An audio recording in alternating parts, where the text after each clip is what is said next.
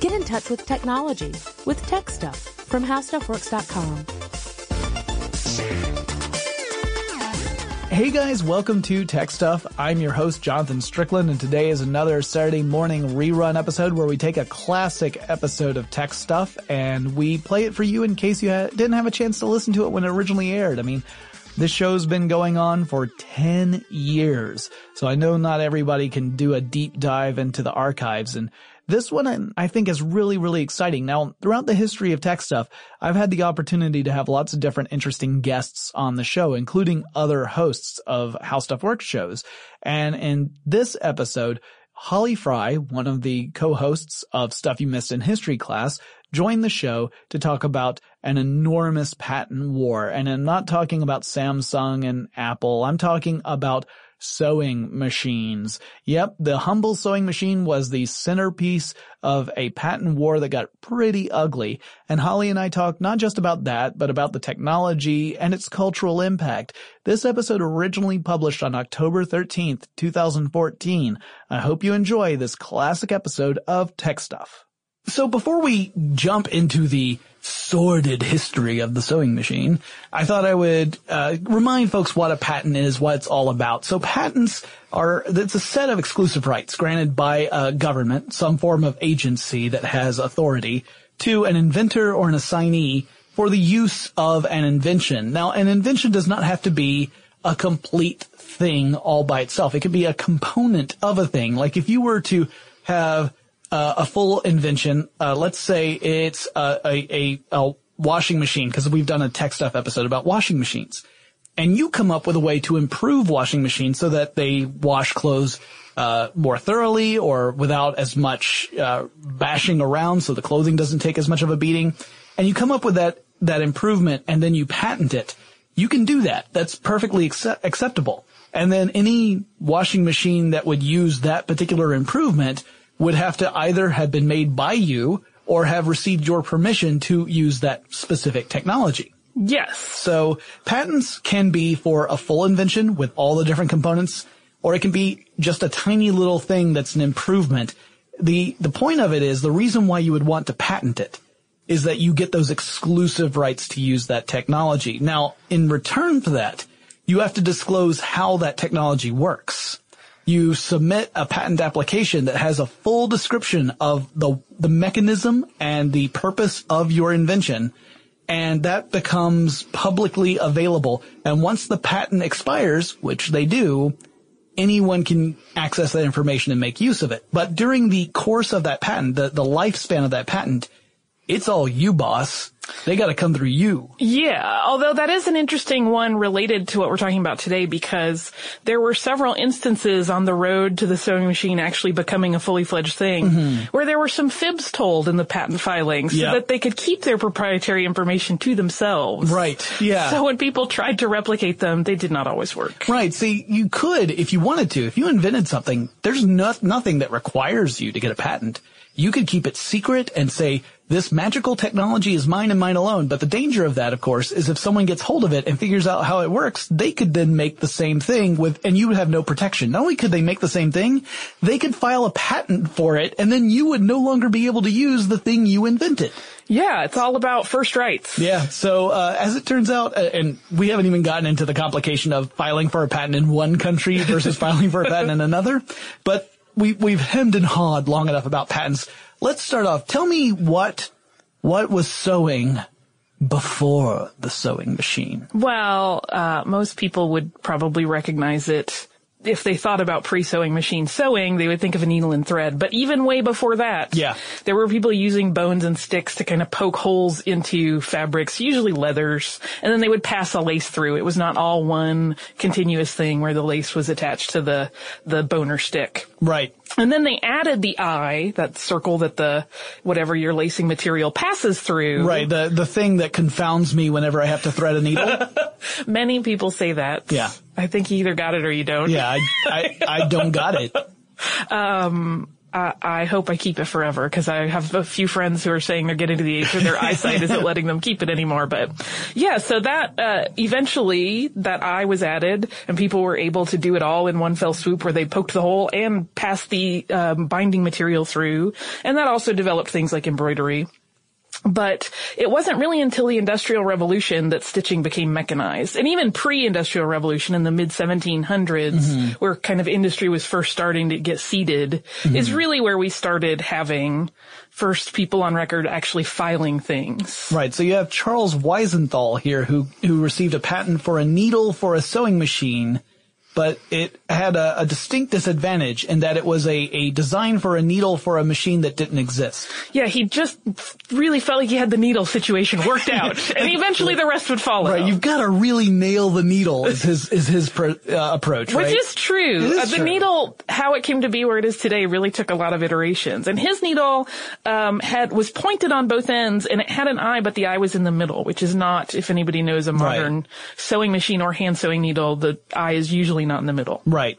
So then we move forward to 1790. We have Thomas Saint, who I love the title of his patent. We talked about this in the history podcast. It's so succinct. It's so delightful. Yeah. And just completely verbose. Do you want to read it? Oh, sure. So let me do this. All right. So he's an English cabinet maker. So sorry, listeners. Here we go. An entire new method of making and completing shoes, boots, splatterdashes, clogs, and other articles by means of tools and machines also invented by me for that purpose, and of certain compositions of the nature of Japan or varnish, which will be very advantageous in many useful applications. End quote. Don't you just feel like this is sewing as described by a Monty Python sketch? It does feel like John Cleese is the person who needs to deliver that patent title. For me, it's Terry Jones, but we all have our favorites. That's fair. You went more Welsh. That's all right. Everything's fine with that. So he's actually describing 3 different machines in this patent. Okay. So the second of the 3, which is why it's so crazy wordy. Right. I mean, Japan and varnish, which are the words used for like these coating methods, have nothing to do with stitching, but he kind of lumped everything together. Well, and he was a cabinet maker. So. I think maybe he didn't like to file a lot of paperwork. Yeah, it's probably one of those things where he thought, oh, goodness gracious, this is a lot of work. Let's just lump it all together, shall we? One very wordy document will cover me. Yeah. So the second part of his patent was actually the one for stitching. And it really wasn't terribly practical. It had a lot of components that we actually associate with modern sewing machines. So it had the arm with the needle, it had continuous thread from a spool, and it had a table set up that the cloth would sit on, and those all still persist in some form or another. But his is a case where there's no actual example of his machine having been built. Although, in 1873, Newton Wilson, who was from Great Britain, found the plans, and he did build this machine, but it did not work. And this is one of those ones that we talked about a little bit ago, where the suspicion is that he didn't entirely disclose what he was getting at. Right. Leave a few things out of the patent design so that folks don't automatically go out there and actually start making one. One thing about patents, by the way, there's no guarantee that your design has to work. I mean, it has to be reasonably, the people at the patent offices have to reasonably believe that you believe it will work the way you've designed it.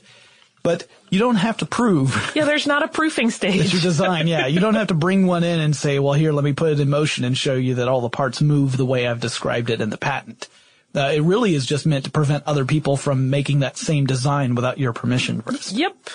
All right. Well, then in 1804, we've got this story about Thomas Stone and James Henderson, who were issued a patent in France for their own kind of sewing machine, right? Yeah. It kind of created an overcast stitch. So if you don't know what that is. I do not. If you see like a situation where 2 pieces of cloth are bound together and there's a stitch that passes through each one and kind of spirals around the edges and then back through. Oh, okay. That's an overcast stitch. Okay. All right. So this was similar. It's also called a whip stitch when you do it by hand. So it was very simple, but it could work on all different kinds of fabrics, and it was able to stitch curves. Oh, okay. So it's not just a straight line like some of the other devices we'll be talking about. Correct. Like a lot of them will only go in a straight line, but this one could handle curves. That's pretty cool. The one big drawback of it, though, was that it did not have a continuous thread feed, so there was a lot of stopping and going and rethreading of needles and putting. So it save time, we think, theoretically. Right. I say that with a question mark on purpose. Right. Maybe it saves time for someone who just really hates the motion of actually making a stitch. Well, or if you're doing like large scale things or Sure. like leathers, it would probably help. So that same year, you have John Duncan of Glasgow here patenting an embroidery machine, which is not quite the same thing as a stitching machine. Correct. I mean, it does do stitches, yeah, but it's not the same sort of utilitarian things that would hold together pants. Right. That will just make the pants beautiful. I've learned that through bitter experience. In 1807, we have Edward Walter Chapman and Walter Chapman.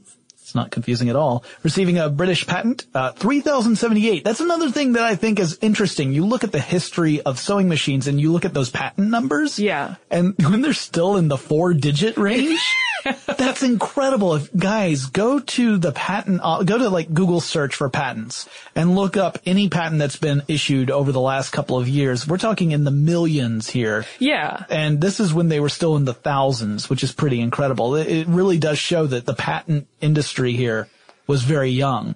Oh, yeah. This was the one that allowed a machine that had a needle that would not have to pass all the way through the fabric. It could just puncture it slightly and then pull back out and make the stitch that way. Right, which is how modern machines still work right. for the most part. I think there are a couple of specialty machines that do different things, but yeah, so it had two needles. One, as you said, punched in and passed the thread down. Another kind of shuttled through it, and then it got pulled back up so that they would have continuous stitching via these two different thread feeds. Cool. And then we have what my favorite name on our list. It's one of my favorites too. 1830. So it's Barthélemy Timonier. Oh, I love a good French name. Yeah, that's a great one. There's two THs in there, and as I recall, that's a hard T, but I could be wrong. It is. It is. And his machine made a chain stitch. And there are still machines very similar to this functioning today. Mm-hmm. They're not used a whole lot because it's one of those things, you may have even come across them periodically if you ever have like an article of clothing that's maybe not super pricey. You maybe bought it at, a cheapy store, and you pull one thread and the whole thing starts coming out. Yeah. That's often a chain stitch. Right. Because it's the one thread holding everything together. So there's nothing stopping it from continuing to unravel. Right. That's what I always get nervous now whenever I see a loose thread, and I'm more of a snipper than a tugger at this point. I'm a yanker. Okay. But I know I can fix it if it all goes awry. That's right. Yeah. For me, it's fixing means going out and buying a new one. We'll come right back to our discussion about the great patent wars and the sewing machine in just a second. But first, let's take a quick break to thank our sponsor.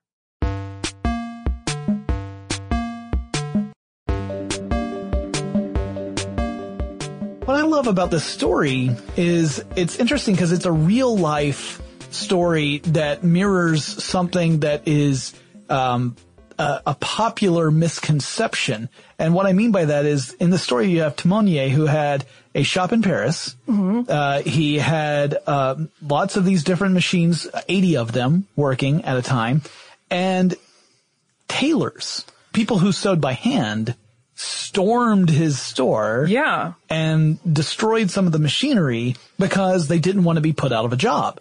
And the reason why I say this is interesting is that there's a story that we have told on Techstuff before that is erroneous. And in fact, I have been guilty of pushing this forward. The idea of sabotage being named after sabot, as in the French word for shoe. Mm-hmm. The story is that you had, often it's told about weavers who came in and threw their shoes into large mechanized looms in order to foul the workings and destroy them. As it turns out, that's not necessarily true. The first appearance of the word sabotage doesn't come until, in the written word, as far as I can tell, until 1897, which tells me that this incident, which happened around the mid 1800s, could have given birth to a word involving tailors that would have replaced sabotage, and they just didn't capitalize on it. I want it to include Timonier somehow. Like Timonier-angers. I got totally Timonier'd today at work. Man, it hurts. I walked in and they just ambushed me. Yeah. So they came and destroyed his shop, and he had to flee. And he did get financial backing, so that he could continue his work and develop new machines. But unfortunately, and he got some additional patents as well, both in France and in Britain, but the revolution kind of caused his legacy to get put on the back burner. Yeah. He kind of got robbed. There were some important things that people were attending to at the time. Yeah, not so much with the let's make machines. Now we've got an American inventor coming up next, so let's just take a moment to go America. Well, and he becomes very important in the patent battles. Mm-hmm. So this is Walter Hunt you're talking about here. Yeah. So he made a machine that, it created a lock stitch. It used 2 thread sources, very similar to the bobbin and spool method you would see on modern machines. Mm-hmm. And this, of course was different than the single thread chain stitch of Timonier's successful machines. Mm-hmm. And he kind of was, a busy bee. He had a lot of inventions going at the same time. Mm-hmm. And so it wasn't like this sewing machine was his baby and he had really put his heart and soul into it. He was kind of like, no, nobody's ever going to be interested in this. And he sold it. So he sold the patent off to... he didn't even have the patent. He just sold the plans off. That's right. He didn't even patent this invention. He's like, I could use the money. He sold it to a man named George A. Arrowsmith and was basically like, yeah, well, I'll fund some other projects with whatever I make off of this. Interesting. It's not that important. As we said, he comes up later and becomes very important, so remember him. And we'll also point out his machine was one that Jonathan referenced earlier that would only go in straight lines. You couldn't really work curves with it. Right. So that certainly limits its usefulness. Now, we also have to acknowledge the fact that there's a challenge in really talking about the history of the sewing machine because of an event that happened in the mid-1800s, early to mid-1800s. Yeah, we had a little bit of a fire in the patent office. Yeah, as it turns out, patents are flammable. Yes. No one had patented not the inflammable. That would also be flammable. But the impossible to burn patent. Yeah, and it wasn't a time where they were making tons of backups. It was kind of like you file it and you go on your way. Because remember, we're still in the thousands. They haven't really gotten their game figured out yet. Right, not to mention the fact that they're, making duplicates is no easy task at this time. No. So they thought, well, it's safe enough. Yeah, that fire was in 1836, so they really did not have a plan in place to keep duplicate copies. And as a consequence, there are actually a lot, some sources will say that there are a lot of kind of partial patent documents that still exist that they mention a needle or they mention something sewing related, but the attribution portion of the document has been too damaged and they don't know who filed it.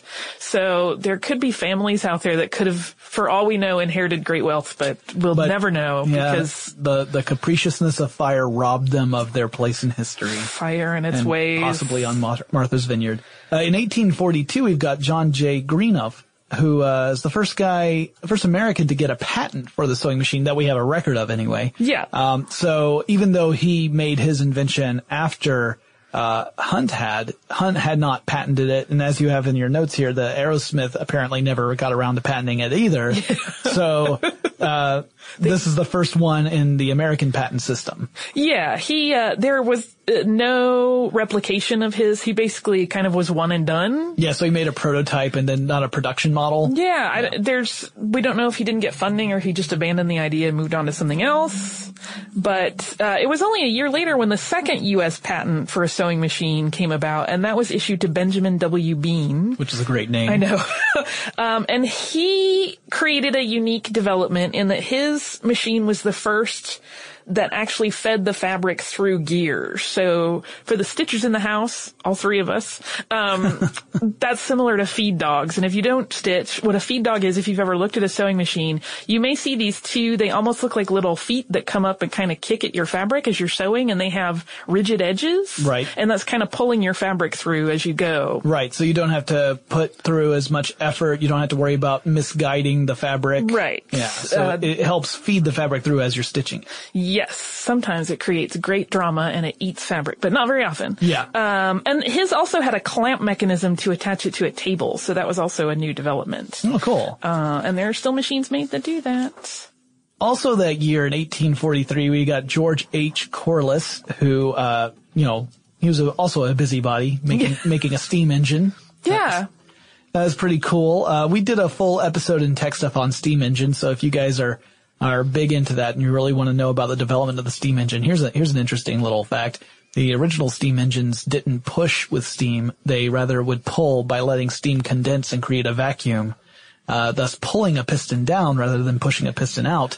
but we go into full detail on tech stuff. So I don't need to redo the whole thing. Steam. This is pretty cool stuff. It is exciting. It's actually not cool. It's actually quite hot, but.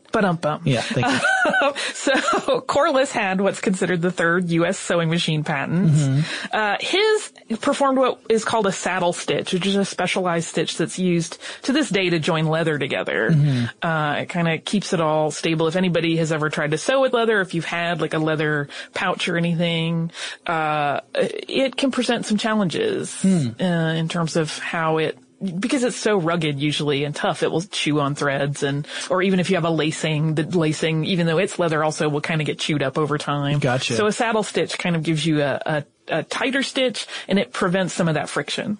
Okay. Cool. And then, also just a year later in 1844, we've got James Rogers getting the fourth U.S. sewing machine patent. And you may all wonder why we're covering every single patent. The patent wars will make all clear, everybody. It's going to become really apparent in a minute. It's important because, again, we're trying to illustrate the fact that a lot of these patents were not revolutionary devices that completely reinvented the machine. They were sometimes incremental improvements that had a remarkable difference from earlier machines, but it was one tiny element, right? Yeah. Not necessarily a full reworking. Yeah. So yeah, James Rogers' patent really only had a tiny change to Bean's design.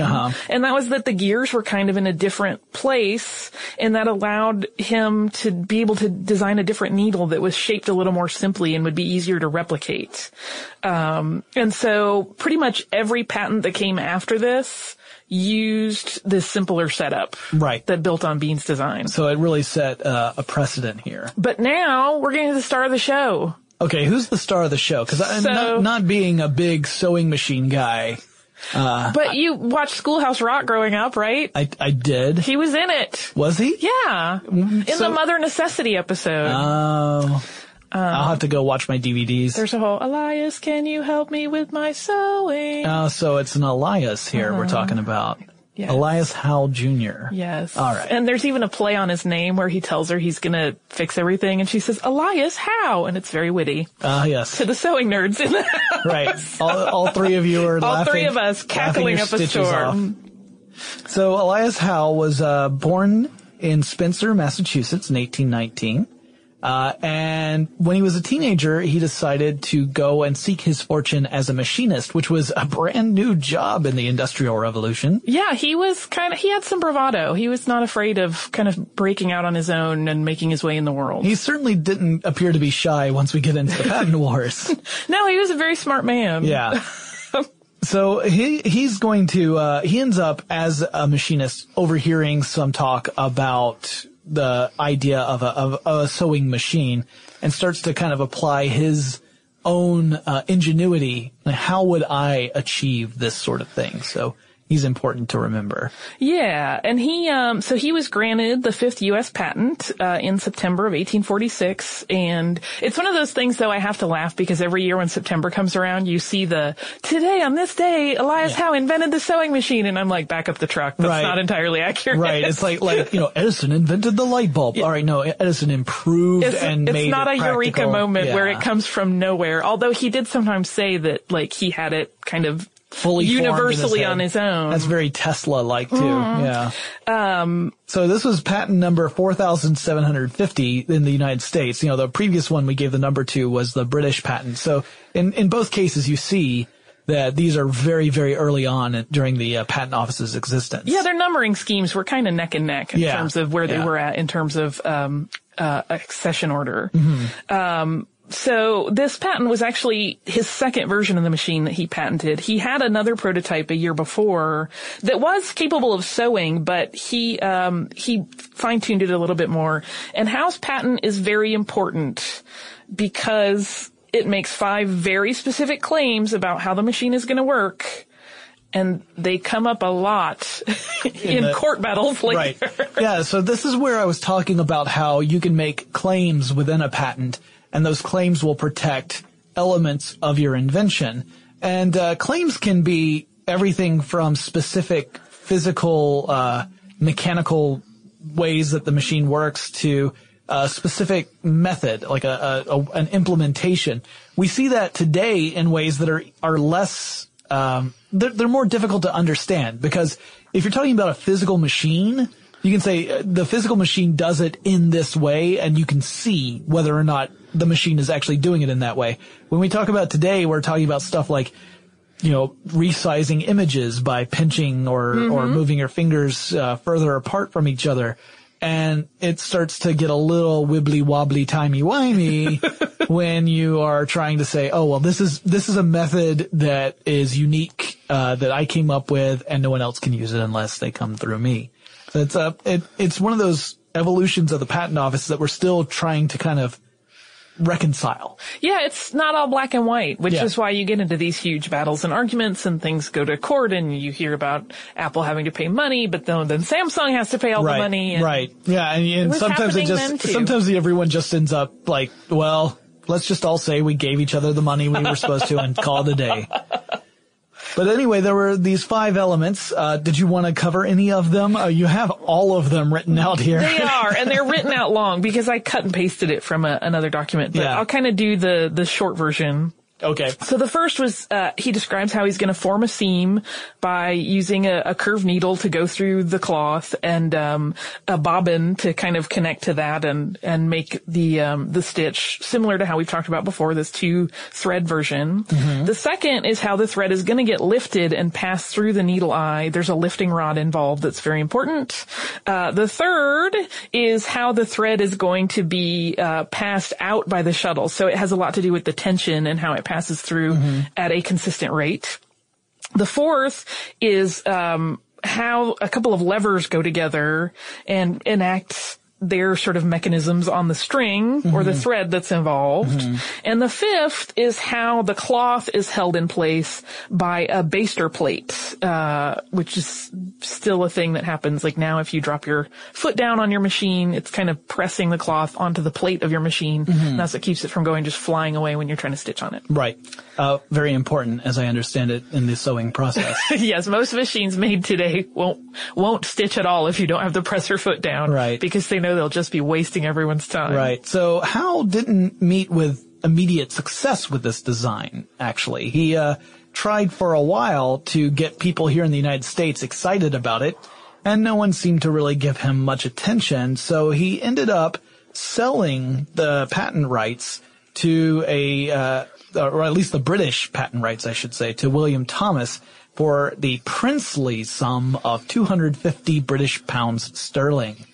And I like the other note here. He also adapted his machine to make umbrellas and corsets. I think that's fabulous. Yeah. I mean, I'm in the market for both right now, so. Well, when we talked about this, on History, Tracy was saying, I never thought about it before, but umbrellas and corsets really are quite a lot alike. Yeah. In that, you have a casing and you have these rigid elements that pass through it and hold it all in shape. Yeah. And at this point, it would have been all steel bone corsetry, so it was very similar to an umbrella. Right. Except that the main difference, at least in my experience, is that it's a relief to have an umbrella and a relief to get rid of a corset. Oh, don't get me started. Corsets are good for you if they're well fitted. They protect your back. They give you great posture. Those tight lacers are a whole different universe. Yeah, I worked at the Georgia Renaissance Festival, so I have a very specific experience of watching ladies. No. A good foundation corset will keep your clothes in place. It holds up all those Victorian layers if it's a Victorian corset. So I'm kind of going from the time period we're talking about. They're not mystery torture devices. Well, they really were not intended for that use. We'll clearly need to have you come in and give a talk. Because those ladies, let me tell you. There is a lot of technology and physics in a corset. I'm sure there are. You either got to support from below or from above. It's fabulous. Well, moving on in the evolution of the sewing machine, we move up to 1848 and the 6th U.S. sewing machine patent from John A. Bradshaw. Which was a little bit snarky. Was it? Yeah, he talks about Howe's patent design in his patent and kind of says that it's bungling and it's an encumbrance to the action of the machine when he talks about the needle. So not only can Howe not get manufacturers interested in his device, he has the next patent petitioner completely diss him. Totally trashing his work, even while he's building on it. He's still kind of like, he was onto something, but I really have this thing figured out. Like, okay, well, I can tell you why it didn't do great with the manufacturers. Wonderful. So 1849, we get Howe coming back to the United States. He had gone to England, like we said, to sell the British patent off. And when he comes back, he sees that what had been kind of a quiet little tiny niche industry was starting to take off. Yeah, the 7th patent for the sewing machine had been issued to Charles Morey and Joseph B. Johnson in 1849. And they were really some of the first two that were like, we need to start selling this and making a bunch of them. And even before they received their patent, they were selling machines. Which is perfectly fine. I mean, it's not you don't have to have a patent. In fact, you often will see today things like patent pending. Yep. Where people are trying to capitalize on an idea. Because patent applications and patent grants can take a long time, especially today, now that you have, an exponentially larger number of applications coming into the patent office than you did way back in the mid 1800s. Yeah, there were some other people that were trying to improve on Morey and Johnson's machine in the middle of 1849. So that same year they got their patent.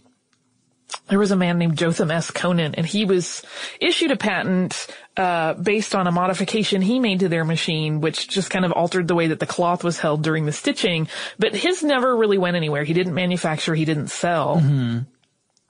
But that same day that he got his patent, another important person was getting a patent. John Batchelder.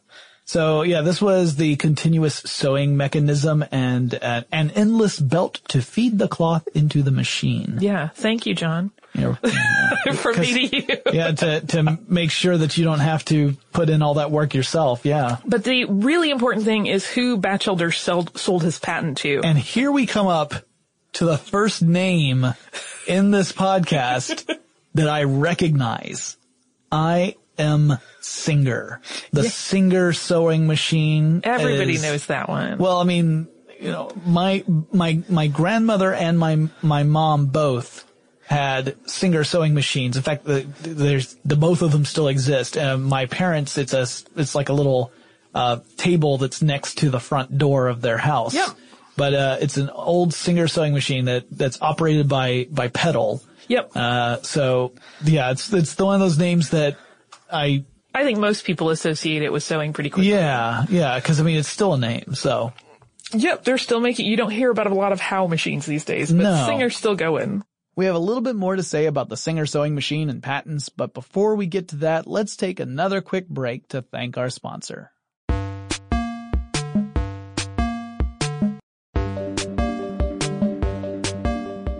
We finally reached the point now where things have come to a head. We've got the snippy little patent applications out of the way. Now it's time to really get down to fisticuffs, legally speaking. And it's the 1850s where we get that first enormous patent war, and it all has to do with the fact that these different little elements that have been improved upon over time, there were a lot of arguments about who actually had ownership of those ideas and in what implementations and who was owed money by whom, and it got ugly. Really, really ugly. So there was a man by the name of Allen B. Wilson, and he in 1850 was working on this lock stitch machine, very similar to the modern machine, and his mechanism could also go forward and backwards, which we had not encountered before. And he applied for his patent. He had made a second prototype model, and the people that owned the Bradshaw patent from 1848 got wind of this and were like, hold on a minute, por favor. We own some of the concepts you're using. The double-pointed shuttle that made up a part of his machine was something that was part of their patent. They claimed. And that claim was not accurate. It was complete bunk. So however, they think, well, let's throw a wrench into this one.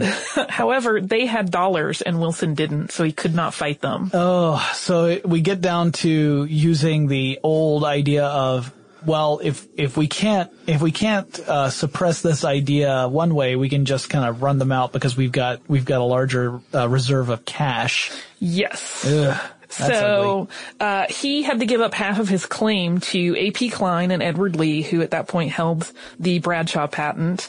And that was in late 1850 in November. And then after a little while, he just sold them the rest of his interest. He didn't want to mess with it anymore. He retained very limited rights. That's a very sad story there, where he was beaten down. Yeah, he really had the goods in terms of his invention to have been the singer of this story in terms of name recognition, but because he just didn't have the means to fight anybody that made a claim against him, he vanished into history. And to rub salt into the wound, they would use his name in official advertisements. Yeah, people recognized that he had invented something really pretty exciting because it could do these things that previous machines couldn't. And so their advertisements went, A.B. Wilson's sewing machine, the best and only practical sewing machine, not larger than a lady's workbox, for the trifling sum of $35. So not only does he not get the benefit of actually owning this device that he invented, he then has the indignity of having his name used in the advertising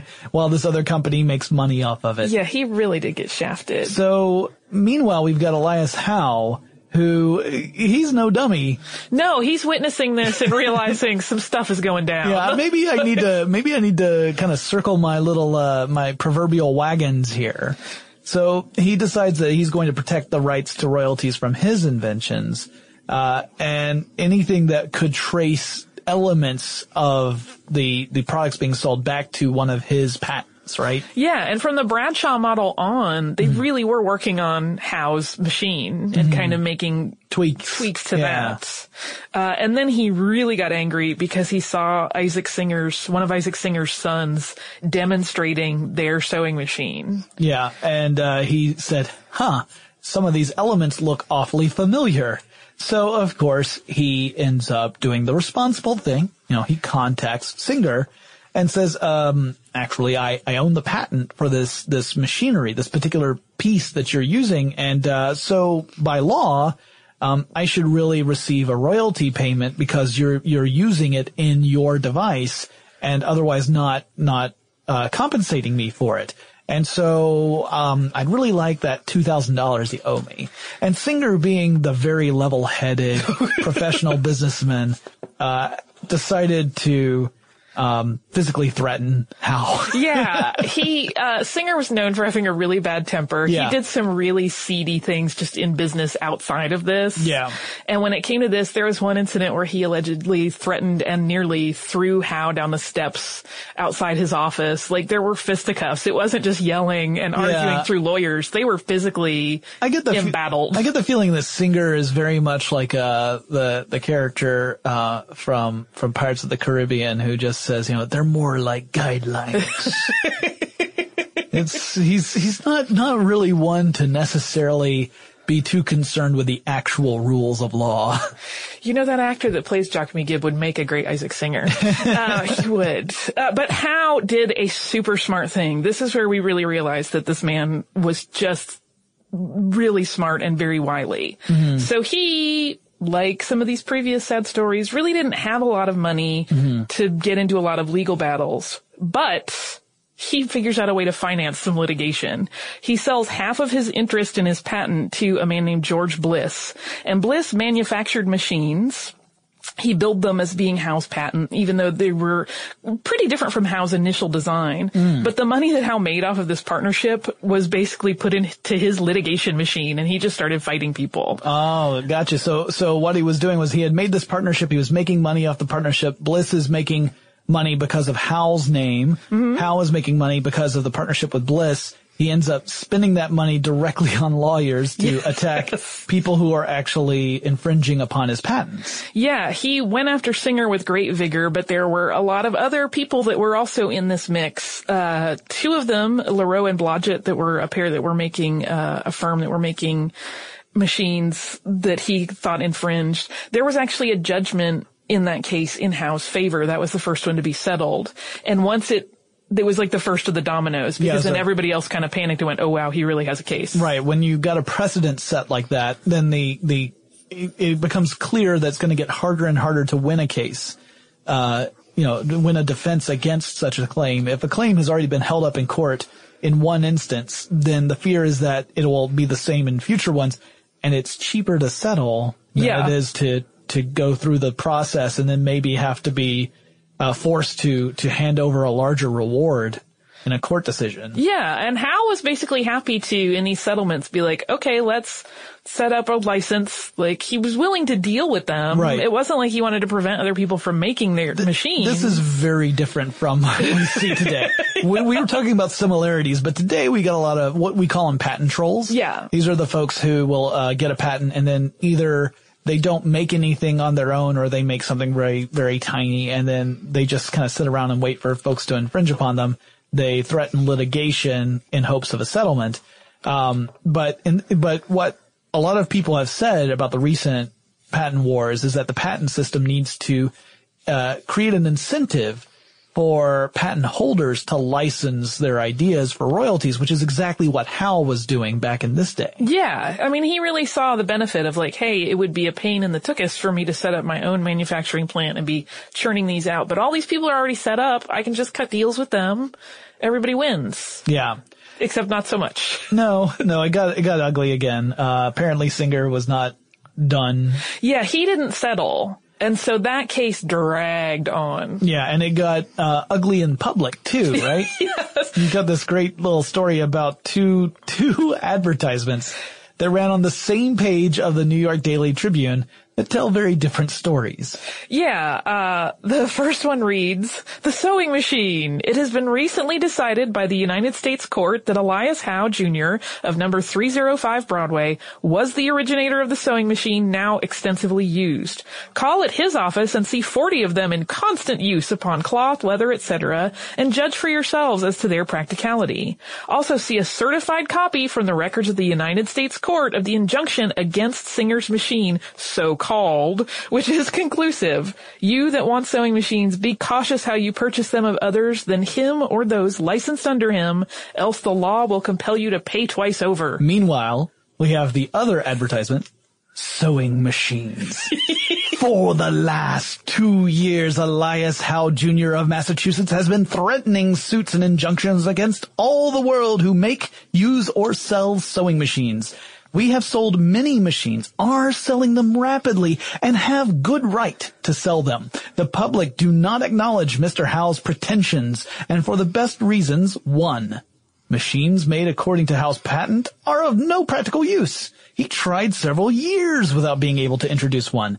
2. It is notorious, especially in New York, that Howe was not the original inventor of the machine combining the needle and shuttle, and that his claim to that is not valid. Finally, we make and sell the best sewing machines. So yeah, there's some vitriolic. I love print. how it's like a sewing machine telenovela.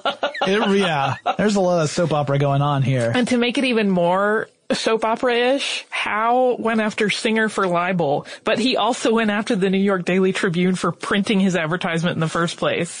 So we now have Howe going after Singer both for patent infringement and for libel. Yeah. Fantastic. Just to make their relationship that much more delightful and huggy. So at this point, Singer wakes up and just says, you were right. I was wrong. I'm going to be the bigger man and walk away, right? Not even a little. No. He instead just kind of goes into a rage suitable to be played only by Daniel Day-Lewis. Right. And decides he's going to destroy Howe. So this is Butcher Bill. Yeah, totally throwing a hissy. He decides he is going to seek out every scrap of evidence on Earth. He even sought out sources in Europe and China to prove that Howe's design was not original. And the key here is that the wording in Howe's patent was really his protection, because he had patented the combination of the shuttle and the eye-pointed needle, and how they would work together, but he never claimed to have invented either of those elements. So his patent remained accurate and correct and not infringing on anyone else. Because he didn't say, I invented the needle, I invented the shuttle. He said, I invented this combination of these two elements that work in this particular way. Correct. And that is completely valid in patent law. So again, if you come up with a new way to use existing technology that you can claim as an improvement over others, there's nothing stopping you from getting a patent on that. Yeah, you can patent an interaction of things. They don't have to be physical things necessarily. Right. However, if you remember back when we talked about Walter Hunt, who is the guy who invented a pretty workable sewing machine, but then kind of sold it off and abandoned it. Yeah, he never patented his particular idea. Singer found him. Of course he did. Because he thought that was his best shot at bringing Howe down and showing that Howe was not, in fact, the first person to invent a working sewing machine. So I guess he just wanted to retroactively, magically get a precursor patent that couldn't have existed because William Hunt never patented his invention. That is exactly what he tried to do. So this reminds me, I mean, there are entire books written about some of the more ridiculous things that have happened in patent law around the world, but particularly in the United States. So another good example of some shenanigans that went on with patents involves Tesla and radio. Oh, yeah. Because Tesla was awarded the patent in the United States the same year that Marconi actually filed for a patent. And in fact, he received the patent a month before or 2 months before Marconi had filed for a patent in the U.S. And then famously, several years later, the patent office awarded they went back on their decision, took the patent away from Tesla and awarded it to Marconi. So even though that happens later, you know, the events we're talking about here are earlier in the timeline. It's not unusual for us to see these kind of crazy political dealings. Yeah. And again, remember, this wasn't a time when everything was duplicated and there was a trail of what had happened when. Sure. It would be easy to fudge things. So it's reasonable that Singer could think that he was going to finagle something out of this. So what happens due to this claim? Well, first Singer hires an engineer, William Whiting, to basically help resurrect Hunt's designs. He's going to go back to those original blueprints and schematics, and he's going to build it to prove that this one works and it's great, and how you got nothing. Right. The Scientific American at the time, as this was all bubbling up, actually published a pretty scathing article about Hunt asserting, because he was like, oh yeah, I did invent the sewing machine. Now that he sees that there's money in it and this is a litigious thing. Right. They basically said that his claims were rusty. He had no hat in this game. Like, what was he trying to do? He had no legal basis, really. But there was a trial at the patent office. Mm-hmm. There were hundreds of pages of testimony. I mean, it went on forever. Singer dragged everybody in that he could think of that had ever touched anything that vaguely resembled a sewing machine. Patent Commissioner Charles Mason, though, ruled in favor of Elias Howe on May 24th of 1854.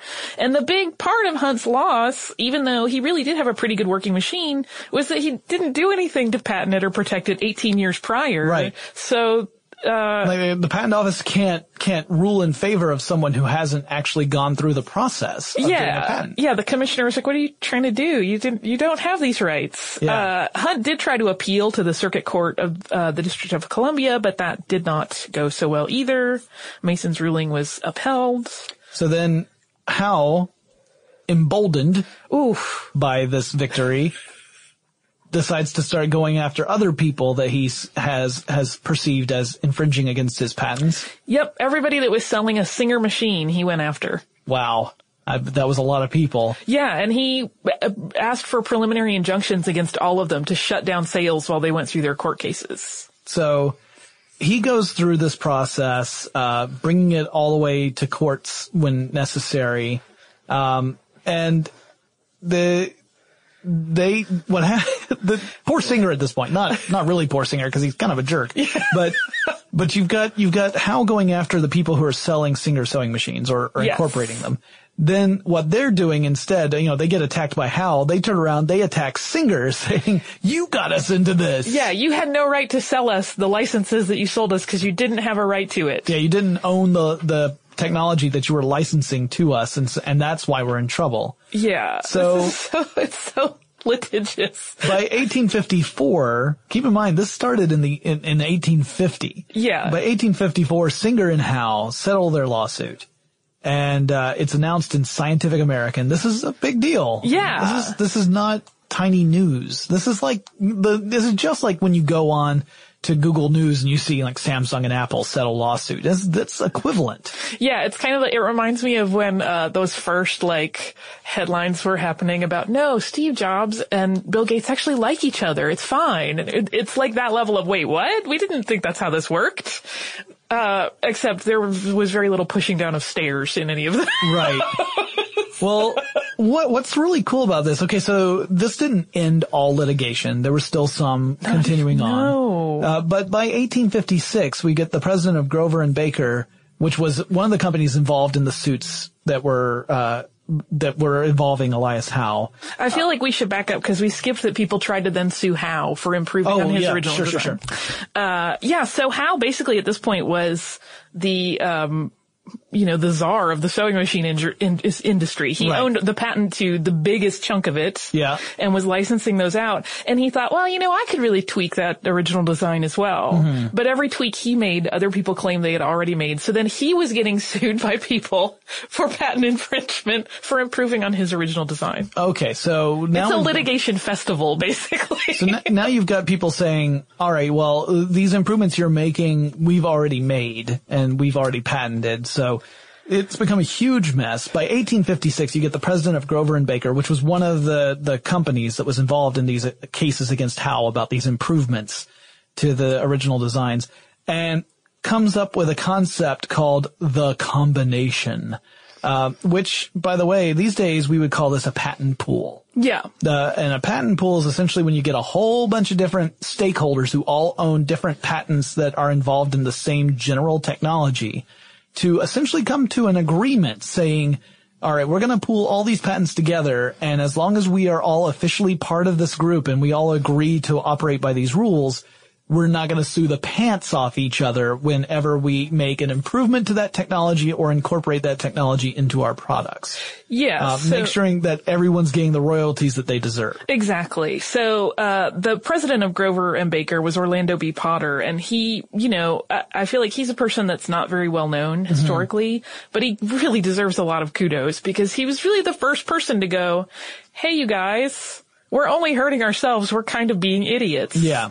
And he really established this concept of what is now a patent pool. So he was like, let's stop, holding up everybody's production. Let's stop throwing our money at lawyers. We don't need that. We can work this out. Mm-hmm. And so he got them all to join their forces. They pooled their patents. They made one unified combination patent for sewing machines. Howe initially was not on board with this. Well, no, when you own a huge chunk of the landscape, then you feel like you have the most to lose in that kind of agreement. He definitely felt that way. But eventually he did agree to it. He had made some pretty heavy stipulations and the other parties agreed. Basically, he was going to get a $5 royalty on every sewing machine that was sold in the U.S. Mm-hmm. And for every sewing machine that was exported, he would get $1. Now remember, this is in 1856, so these are not paltry sums. No, this is significant money. So in the next 11 years, so between 1856 and 1867, when Howe's patent expired, he made more than $2 million. And that's $2 million in 1800s money. Yeah. That's way more, but he would be a cajillionaire. Yeah, crazy rich. That's my math. Crazy rich. He's a cajillionaire. I think that was accurate estimation there. And he requested an extension to that patent, but was denied. Patents do, like I said earlier, expire.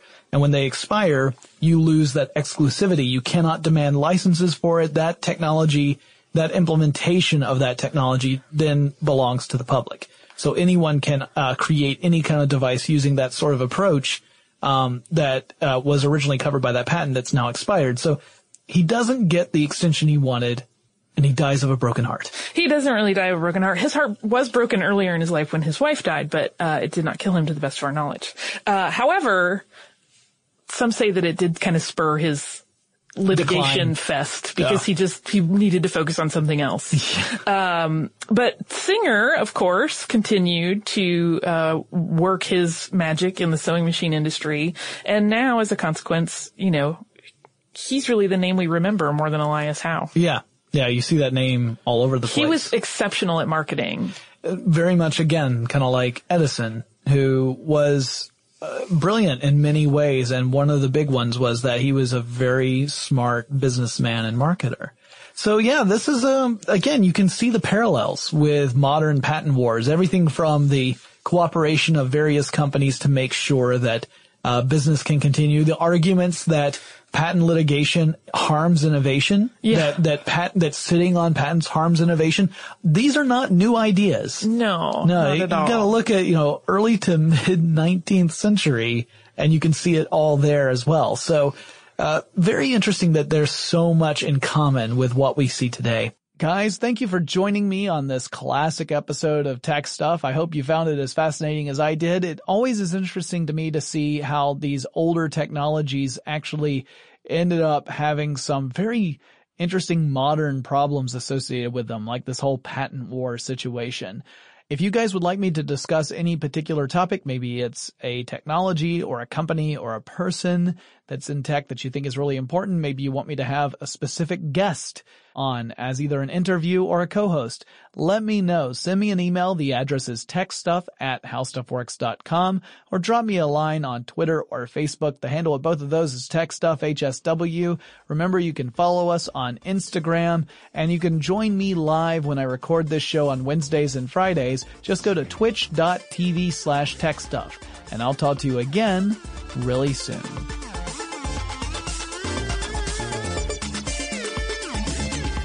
For more on this and thousands of other topics, visit howstuffworks.com.